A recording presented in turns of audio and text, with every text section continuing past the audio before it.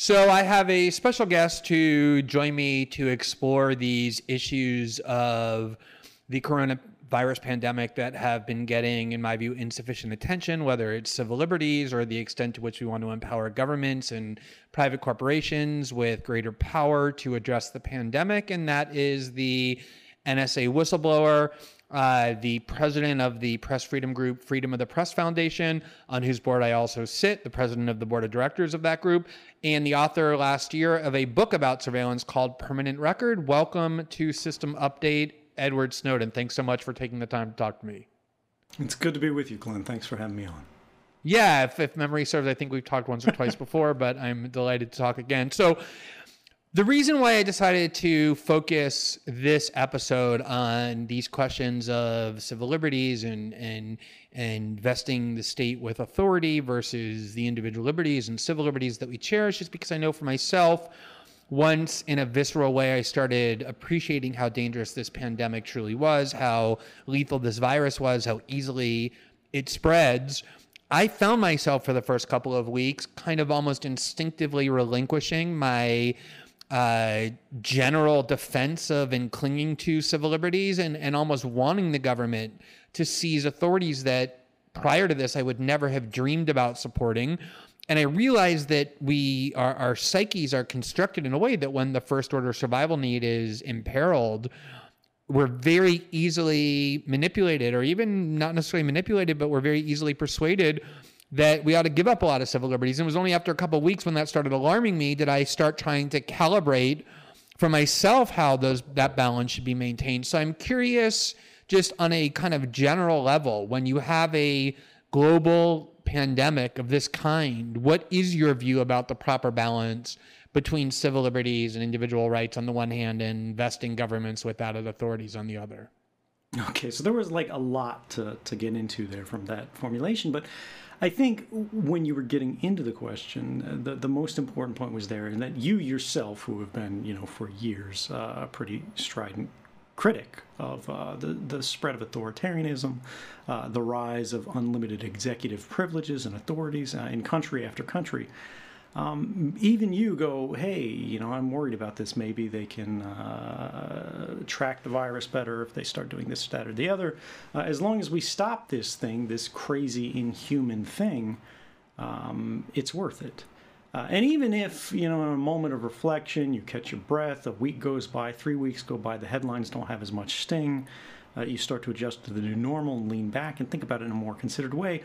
On reflection, you start to go, well, maybe I was a little bit rash there.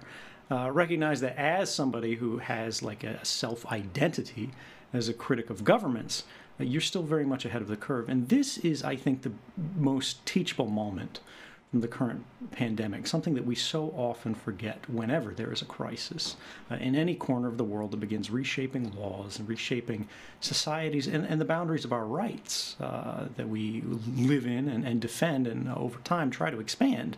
And that is that human emotion is itself viral.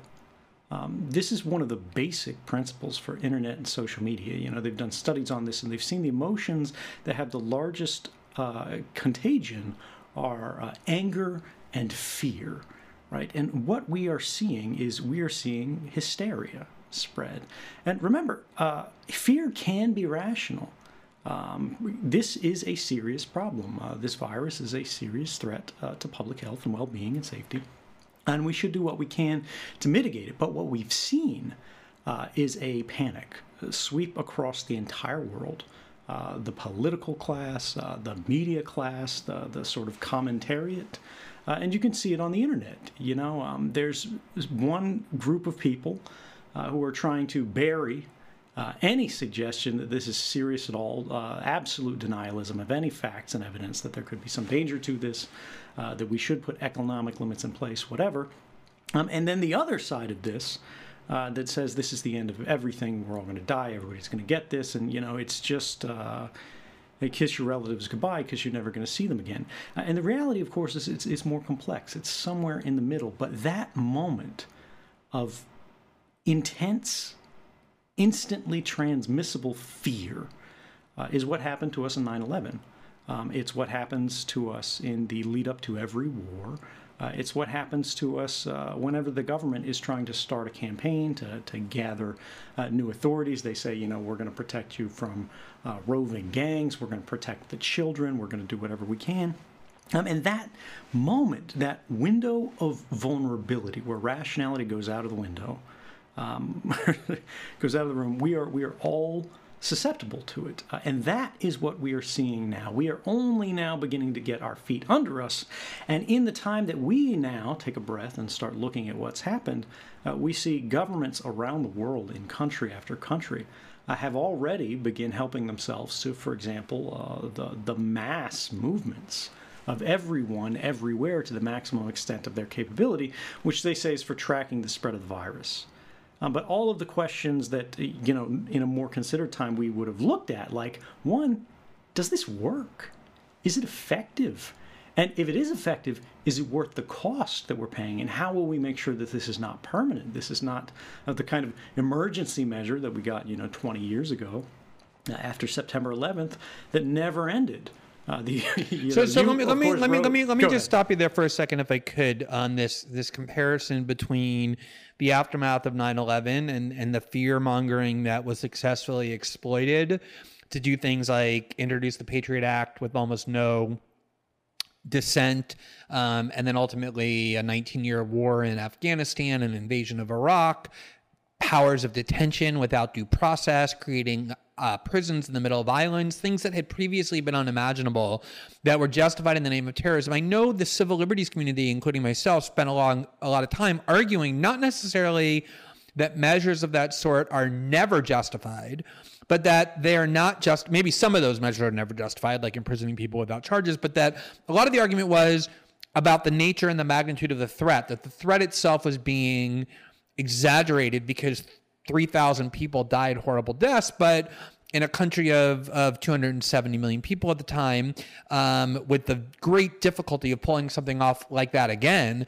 it did seem like the cost-benefit analysis had gone way off track in favor of nothing but fear without any kind of calculation. Here, even though in the US, for example, we're nowhere near the peak of the pandemic, far more people have already died from this virus than died on 9/11, to say nothing of the death totals all around the world. So does that weigh into your calculation at all, the idea that if we don't take steps that we might otherwise be very resistant to, the death total itself is going to completely dwarf 9/11, rendering that comparison a little bit invalid? Well, no, everyone looks at these things and considers emergency measures, right? It's natural and it's appropriate in the context of human experience. When you have, for a short time in a short period, a level of sacrifice that needs to be made for the good of the individual, for the good of the community, for the good of society, right? Think about, you're on a raft in the middle of the ocean. You don't drink all your water on the first day, even though you might be thirsty. The thing that I have a problem with is that we see, for example, in the economic context of what we have going on right now, we have a history, at least in American society, but I think really global society when we look at the last half century, of repeatedly asking sacrifices of those who have the least capability to make those sacrifices. Everybody is freaking out about the economic crisis that has been provoked by the fact that we're all at home. We're all shut in. We're socially distancing. We're engaged in trying to flatten the curve of infections, right? Just the logarithmic curve for those who aren't following around, where the virus rates of infection keep doubling and doubling and doubling and doubling and doubling. Will overload the hospitals, right? So we're trying to insert a breather by sending everybody home, going, you're not going to see anybody, therefore you're not going to transmit everything, and this will take the heat off the hospitals. And again, this can make sense. And I think it does make sense. The real problem that we're about to run into next is when they have to let everybody out, and then infection rate begins to rise again. And there was a study that just came out of, I think, the Chan School of Public Health from Harvard, where they were saying this system of pumping the brakes or of intermittent quarantine where they send everyone home and then they let them out, and then they send everyone home and let them out, will actually continue into next year. And if we don't, that's in the best case, actually, where we're investing in hospitals. But Ed, let me ask you about that, though, because that's a really momentous thing to say, right? That, okay, social distancing works, isolation works. It's something that's necessary not to protect each individual, so each individual can decide to take the risk, because the reality is if you don't socially distance, if you go out on the street, you're endangering not only yourself, but you could overload the entire healthcare system, which prevents other people who need medical attention from getting it. So it's a collective and a societal interest as well. So you encourage social distancing, and then a lot of people do it, but a lot of people don't. Does it then become justifiable to support powers of coercive quarantine? I mean, one of the most draconian powers you can vest in a government to bar people from leaving their own homes, arresting them if they do. Where do you fall on that spectrum of the kinds of measures, not that we ought to just encourage people voluntarily to follow, but that we ought to empower the state to compel and enforce? Well, I think this depends on your personal perspective and philosophy as to what the role of government is and where those lines are drawn. For myself, I actually don't think the government should have the mandatory authority to say, look, nobody goes out, you can't leave, you can't do this, that, or the other. But that's also for the point, a part of the reason that I feel that way is that I don't believe it's actually necessary. I believe if the government makes recommendations, and we have the kind of public education that's of a quality that can convince people and persuade them rationally that they should limit the amount of time that they spend outside, that they spend in crowds, that they're in basically zones of potential infection and transmission, they will make the right decisions themselves. This actually gets into the contact tracing thing that we talked about as well. Is it better for the government just to, break out the jackboots and the batons and go, look, nobody's out of their house, or it's off to the paddy wagon?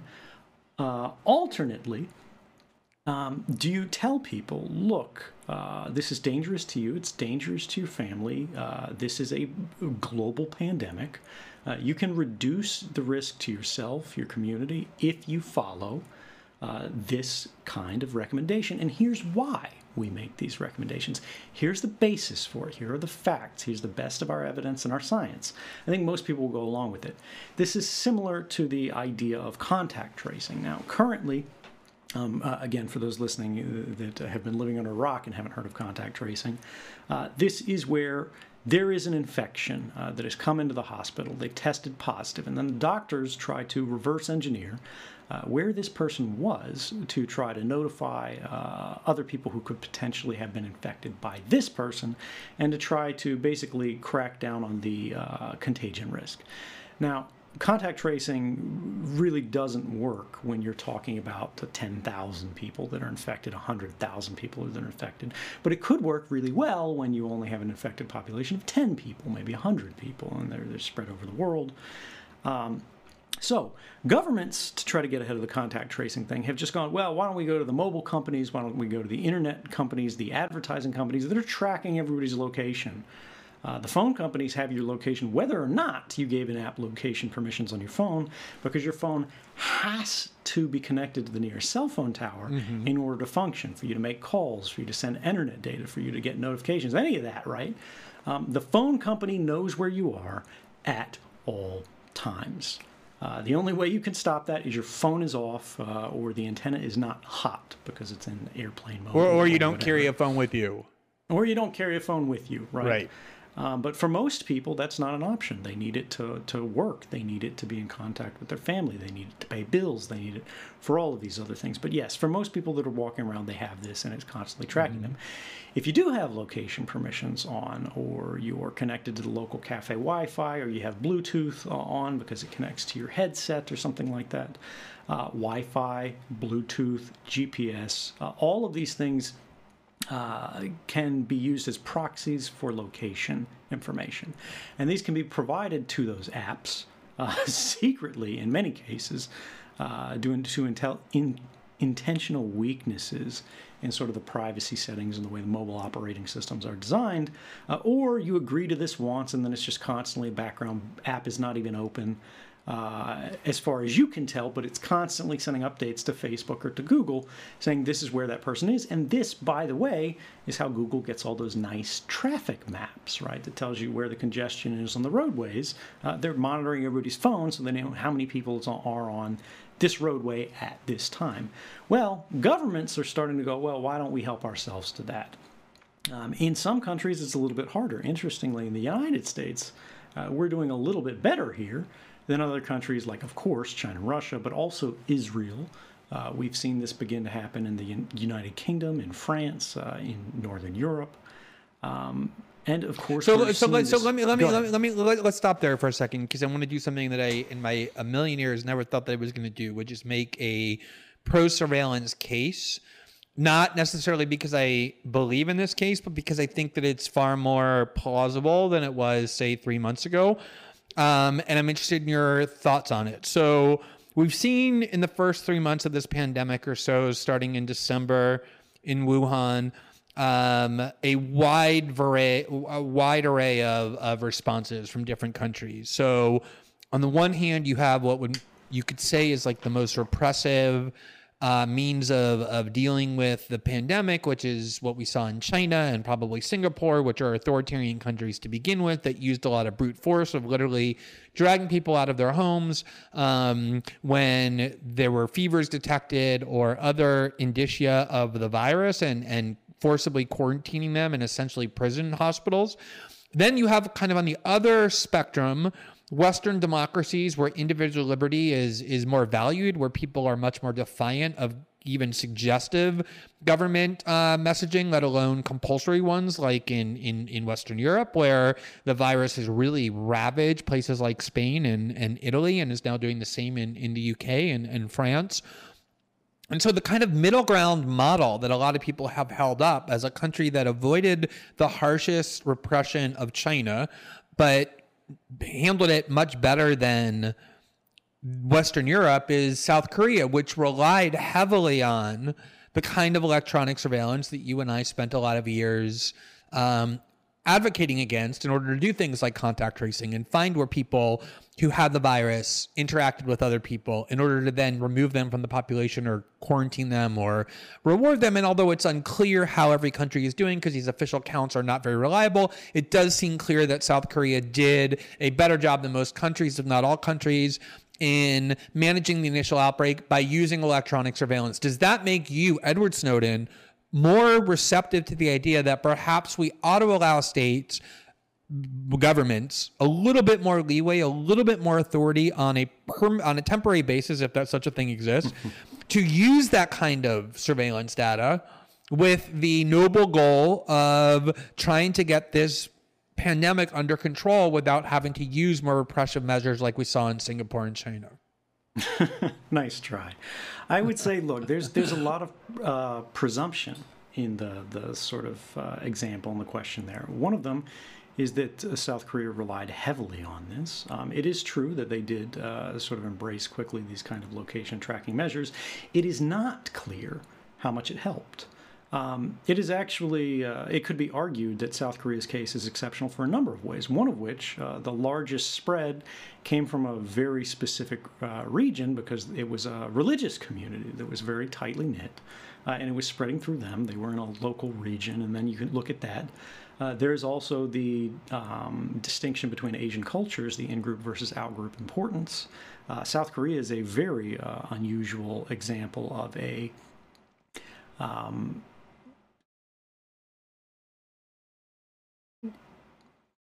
South Korea is a very unusual example of a society in which an understanding of group operations and government operations, sort of authority, and a command structure is ingrained in the very structure of the state itself. For example, Samsung is something like 20% of the entire country's gross domestic product.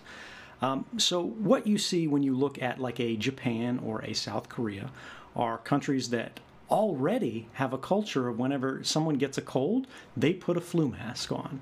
I lived in Japan. I saw this, right? And that's without a pandemic.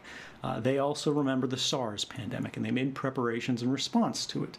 So I would say, actually, what you saw was South Korea doing an across-the-board push to grasp at any capabilities that they had, applying them with to the maximum extent that they could, and that this is crucial. The public listened to expert recommendations that were coming from health authorities. They made some voluntary took voluntary individual actions like mask wearing, hand sanitizing, things like that, that could limit the transmissibility and infectiousness of it. And what we see is that collective voluntary action can be very effective. And one of the crucial things here is that in a high information, advanced economy like a Japan, which unfortunately has political problems, so they've been downplaying the importance of this virus early on, and that's going to bite them later. But you look at, in these kind of examples, people really can flatten that curve in a way that's effective. Now, when we look at the counterexample that you have here of an authoritarian society of China, we go, well, what if South Korea took a Chinese example here? Would they have been more effective in halting the spread of the virus if they had just welded people into their homes, right? If they had chained people's doors, turned off the elevators, blocked the stairways, set up cameras outside the homes, said people can't leave without a special pass from the government.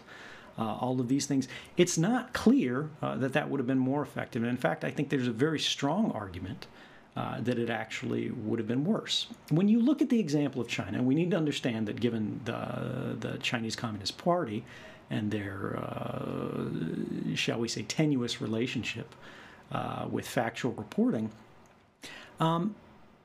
it is very possible that the response to the pandemic and the manner in which it was taken in China caused more harm than what would have happened in a South Korean-style response.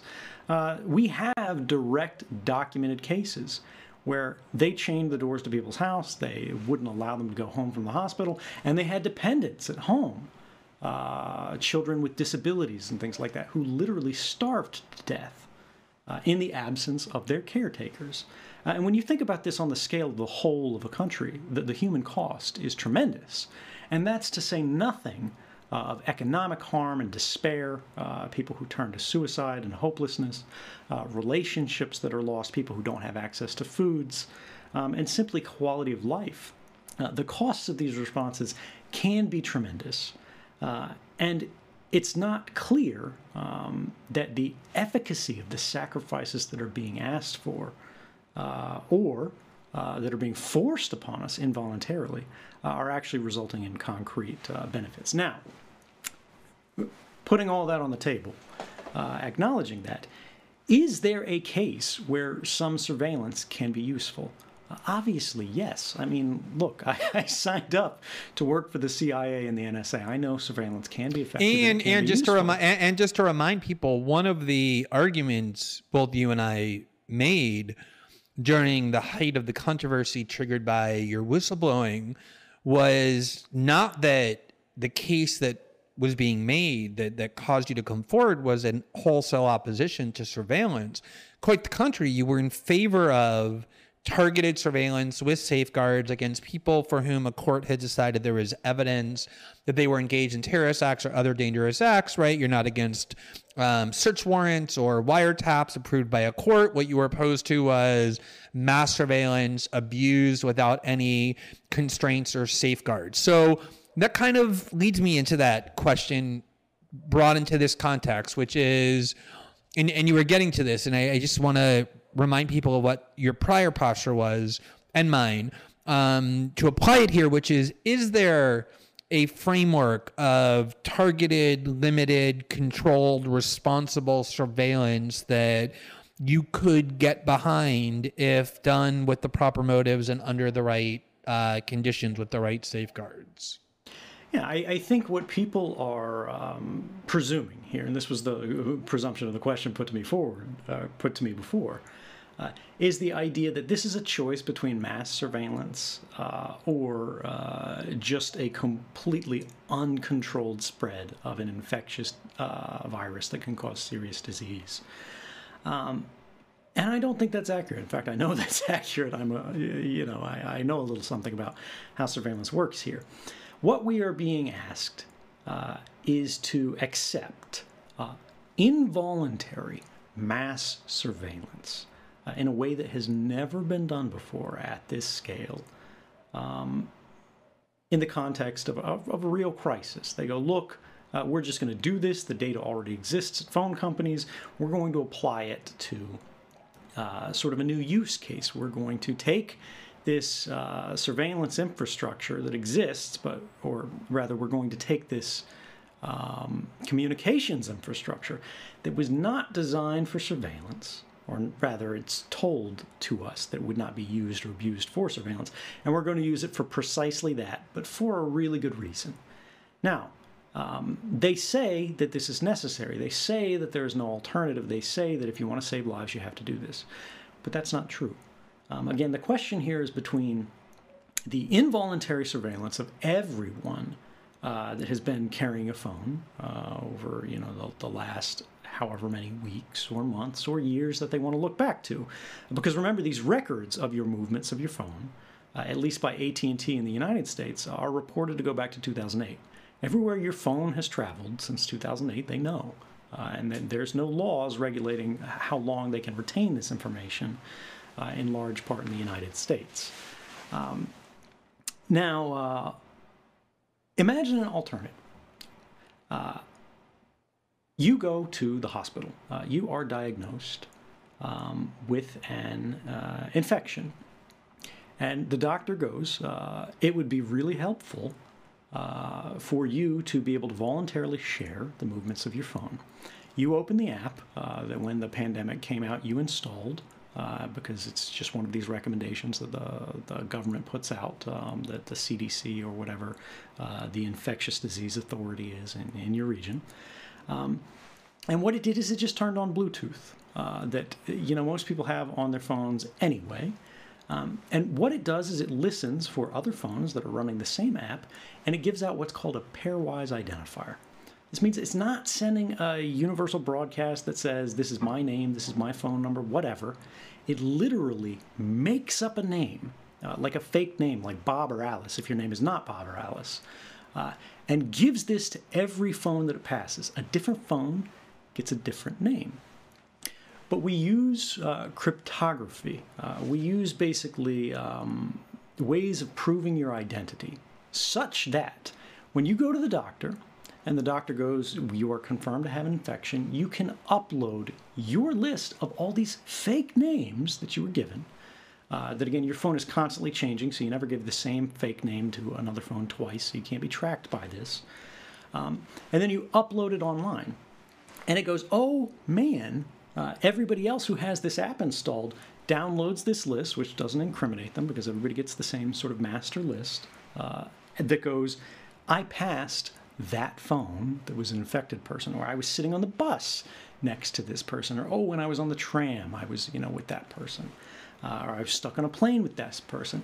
And all of this can be done in a voluntary, privacy-preserving way. Now, you might go, well, why would I share this information if it doesn't benefit me directly? Well, it does. Right. Well, I guess my question was, would you personally put that up on your phone and then voluntarily share that data with government authorities if you turned out to have a positive test for coronavirus and were requested to turn that information over? So if the code of the application is open, anybody can see it. It's not malicious. It's not spying on people, because countries have done this before. Iran put out an app that they said was going to help you diagnose your family before they went to the hospital. And in reality, it was ransacking your contact list and all your data, your location information, and they started monitoring the whole country on this basis. But if, again, this is done in the proper, responsible way, anybody can see this. You know what it's doing. Cards are on the table. It's not a shady thing. And as privacy protecting, I absolutely would, because it does not harm me in any way. I can't be tracked on the basis of this in any granular way. They don't know that it's me, except the doctor who already knows that I was infected. Again, how do they find the people, if everything's anonymous, how do they find the people with whom you're on the bus, with whom you're on the plane, with whom you are in close quarters? That's the beauty of the system, right? What you do is you incentivize people who are infected to share their movements on a master list, or it's actually not even their movements. It's just a list of all the phones that they passed. And then the people who have those phones, when they go and download this master registry of basically all the phones that these infected people have passed, they would see, oh, I'm on the list, or they open their app in the morning, they say, I didn't pass anybody, so I'm not at risk. And again, this whole thing here is you have two ways of shaping human behavior if you are a government. You can either disincentivize behaviors you don't like. You can tell everybody you can't go outside or it's off to the paddy wagon with you. Or you can incentivize pro-social behaviors in a voluntary way. For example, in the United States, it has been extremely difficult to get tested for COVID-19. Because of shortages or whatever, overburdened healthcare systems, the fact that we don't have a functioning healthcare system in the United States. Now, if you have a system like this, and the doctor goes, one of these people who goes in and gets one of these rare tests, goes, oh, you actually are infected, upload this to the list. Anybody who has then one of the phones who is sitting next to you on the bus, who is sitting next to you on the plane, obviously becomes a priority, a documented, clear priority for health authorities to let them in. So you go in with your app, you show them, oh, hey, I was sitting next to a guy who, I don't know who they are, but you just said they were infected. You now get priority access to this kind of testing. You can get priority access to treatment because it is clear that you have potentially been exposed. And none of this requires privacy sacrifices. None of this requires any sort of involuntary or intrusive violation of rights.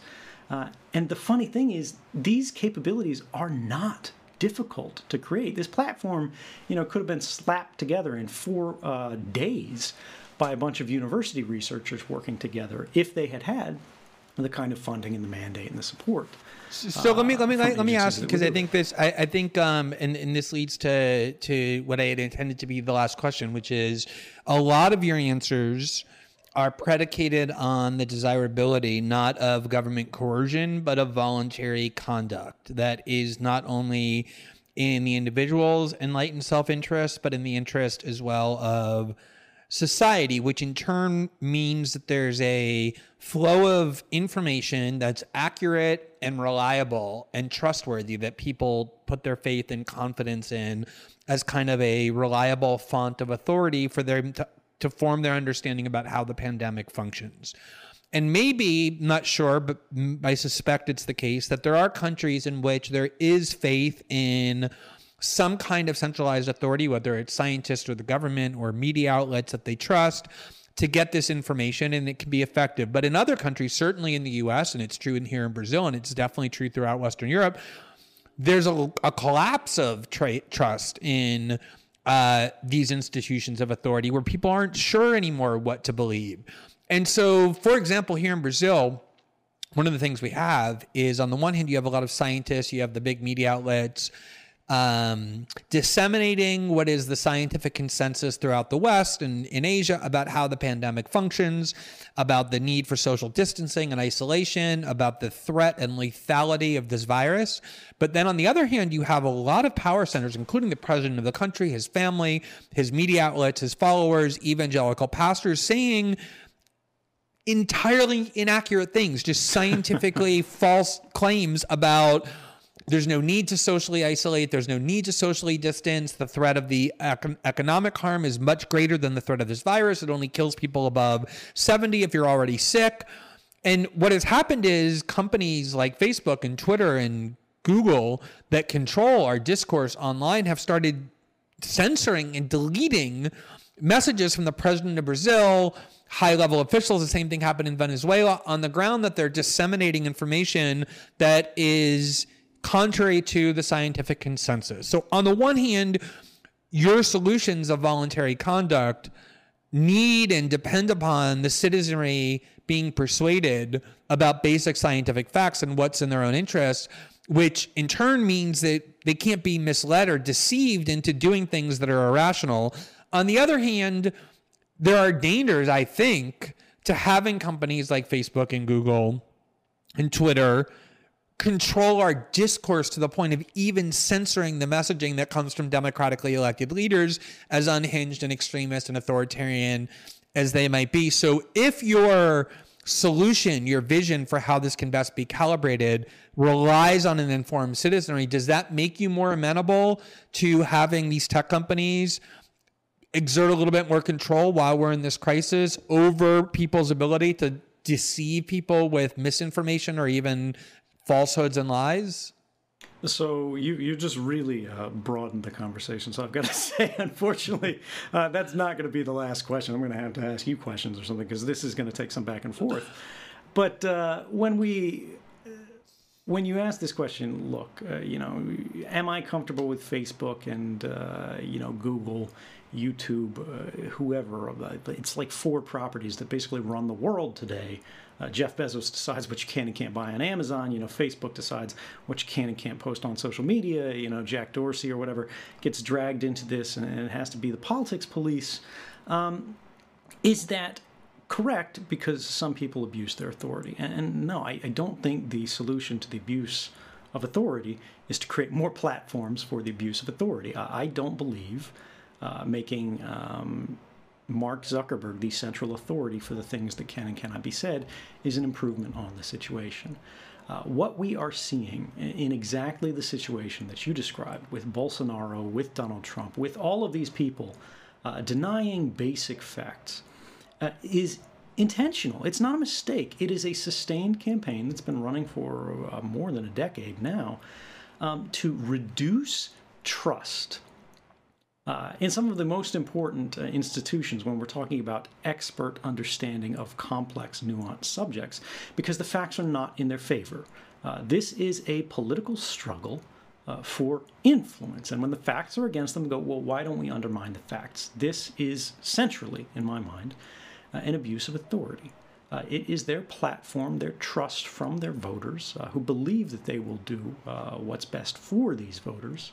And they go and use it for, callous and self-interested political ends to improve their own lot in the next election, right? But I think what we are seeing as a result of this is we are seeing more harm from the abuse of authority than we are suffering from a lack of authority. The government today, in basically any country you point to, is more powerful than it has ever been in any moment in human history. And all of these institutions, all of these different political parties, in all of these different cultures, all of these different languages are now coming to their people simultaneously around the world going, well, the problem, see, is we don't have enough power. And that's not persuasive to me. And I think what we see right now, in fact, is that this is the turning of an age. This pandemic, I believe, which is a serious problem, don't mistake me as downplaying the severity of this.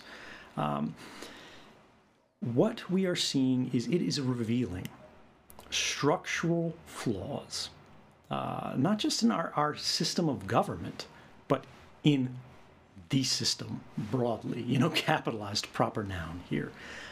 There is an idea that governments, going back hundreds of years, exist only for certain reasons. The government is there to provide a basic level of security. This idea of a sense of order, economic well-being, right? It is providing for individuals, for people that they cannot provide for themselves.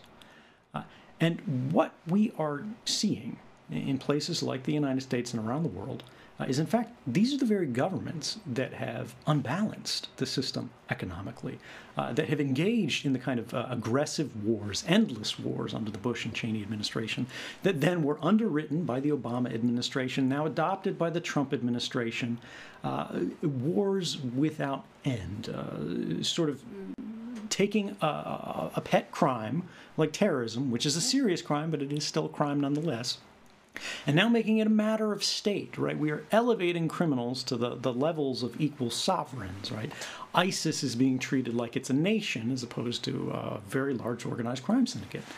And when you look at the fact that they're not maintaining a sense of order, in fact, our countries are becoming more fractious and divided. They're not providing the security that we're being asked for. They're not being good stewards of the public's health, the public's economy, or, crucially, the public's rights, which I think is really what we should be saying people have trouble with guaranteeing themselves at scale, right? Justice. Can you say the governments today are doing a good job ensuring sort of uniform access to justice? You wrote an entire book on the United States or about the U.S. justice system's unequal access to justice. I think it was called Liberty and Justice for Some. That's a free plug for the audience there. We won't be editing that part out. Yeah. No, the idea here is when you look at these things broadly, and you look at all of these governments panicking, what has begun now is a race between governments to entrench their power, to re-entrench the system that has failed us and is continuing to fail us, and that in a very real way for people who are dependent upon it economically and now medically, it has betrayed us. And a race has begun between all of the crises that this system has produced that are now working to persuade people that maybe the system needs to be replaced, and the people who are benefiting from those systems to hold it in place. And I think this is the unanswered question of where this is going to go. But the story of the next 100 years or more is going to be, has the system that has served us to this point, is it under our control, politically, publicly, ideologically? Is it serving our needs? And is the problem simply that it doesn't have enough power? We need to move closer to sort of this Chinese model of unlimited authoritarian demands in response to emergent crises? Or do we need to actually look for something that's got a little less authority that is available for abuse?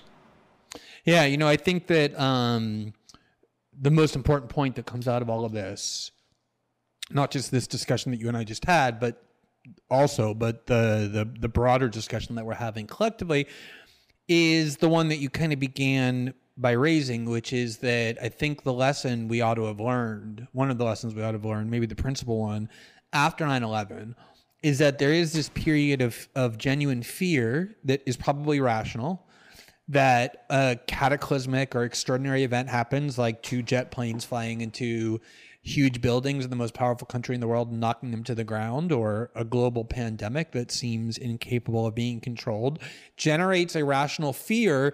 And if you don't work to prevent it, that fear can overwhelm your rational faculties, making you highly susceptible to unreasoned solutions. And that at the very least, we have to create the space for each other where it's not stigmatized to ask questions about whether proposed solutions in the name of safety or security or health or saving lives either are excessive or are worse than the problem they're being proposed to solve. And I definitely think there has been a couple of months now of a climate similar to the post 9/11 climate that was so toxic and ultimately so harmful, where this questioning, this debate, this kind of thinking about weighing cost and benefits became stigmatized. And I think we're definitely at the point where we need to give up the illusion that there's such a thing as temporarily vesting authorities in governments, because we've seen from things like the Patriot Act that doesn't exist, that whatever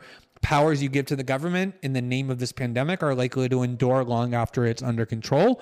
And that also there are competing values to just the immediate desire to be protected by a danger in the world. Yeah, I mean,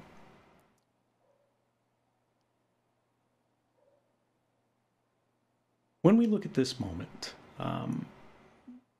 to me, it is like watching that TV in the background of a disaster movie that nobody pays attention to. Everybody can feel the rise of authoritarianism that is creeping around the world, whether you are in Brazil, whether you are in Hungary, whether you are in Russia, whether you are in Washington, right?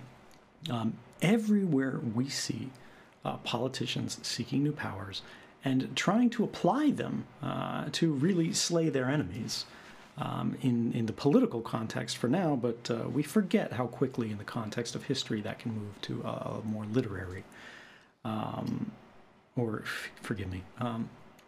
we forget in the context of history how quickly that can move to a literal application of the term. Crises are always exploited by political actors to gain authorities that would otherwise be forbidden to them. And we can understand, as people who are impacted by these policies, that there can be benefits. But at the point these policies are being sought, these benefits are theoretical. Often there is no evidence for them, and they may never materialize. But the consequences of granting these authorities are inevitable. There has never been a moment in history where we have created what is being stood up today, a system where a government, any government, can know the location of every person at every time. This is the architecture of oppression. They're saying they're not turning it on. They're saying they're not using it for, marching people off to camps. And right now, I believe them. But do you want a government that at any moment can round up people of any political persuasion, of people who clicked on this link, of people who were at this place at that time, even if they say it's anonymous data, right? We don't know these people. We're just looking at the movements of the population broadly, not on an individual scale. We want to see who's breaking quarantine. And they go, well, look, there's 30 people congregating in a park who shouldn't be there. Maybe it's a religious group. Maybe it's a political group. And you know what? That capability will exist in 3 months, in 3 years, and in 30 years if we allow it to be implemented today. I think that's the key point. And exactly for that reason, I think a lot of us have had a good few weeks of just kind of first thinking about our own health and our own safety and that of our families, kind of trying to get a hold on what this pandemic is and what the basic scientific facts of it are and the political facts of it are. And now it's definitely time to start questioning in a serious way everything that's being proposed in the name of curbing it, of limiting it, and stopping it. And that more than anything is the reason why I wanted to talk to you, because I knew you would be one of the ideal people to start raising these questions in a rational and compelling way. So I'm super glad that we got to take some time and talk about this. And I have a feeling that it's going to take more than just one conversation to sound the alarm about the need to be vigilant that your rational fears aren't exploited for ends other than what people are claiming they're being exploited for. Oh, yeah. I just for anybody out there who's listening right now, who's struggling, because this has been not a good few weeks. This has been a very difficult few weeks for everyone, really, everywhere. It's not wrong. It's not weird to be scared. I have family members who have lost their jobs. I think everybody has. We are in a vulnerable position, and we are being made to depend on a system that we do not really understand and do not have that much control over these days. And I want people to think about the fact that this is an election year, and we need to do everything we can to make sure that this crisis is not going to be exploited to change that, to delay elections, to try to change the things that we're thinking about. Because it gets back to this moment of, in a crisis, we are asked for sacrifices. There's a limited amount of resources, and we're being said they have to be applied in this way. They go to these people, not these people. And there are not many moments in history where everybody in a country, everybody in the world, is sent to, go to their room without supper and just sit there and think until you can come out a few weeks later. That is vanishingly rare. It is extraordinary that this is happening at the same moment that we have a political opportunity to change this system. Ask yourself why. For decades, you have been asked to give more and more. And when a moment of crisis comes and Congress starts throwing money around, we are getting the smallest portion.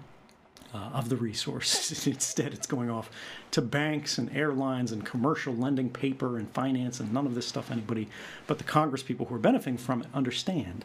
And then think about now the only thing that we have left, our rights, our ideals, our values as people. That's what they're coming for now. That's what they're asking us to give up. That's what they're asking to change.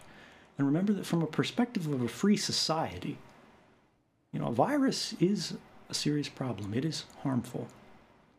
But the destruction of our rights is fatal. That's permanent. Yeah, and it takes work to think about the second, whereas our survival instincts very easily let us think about the first, and that's where the imbalance can arise. Ed, thank you so much for this discussion. I think it was extremely illuminating. I think it was the right moment to have it, and I really appreciate you taking the time to talk. Thank you. Stay free.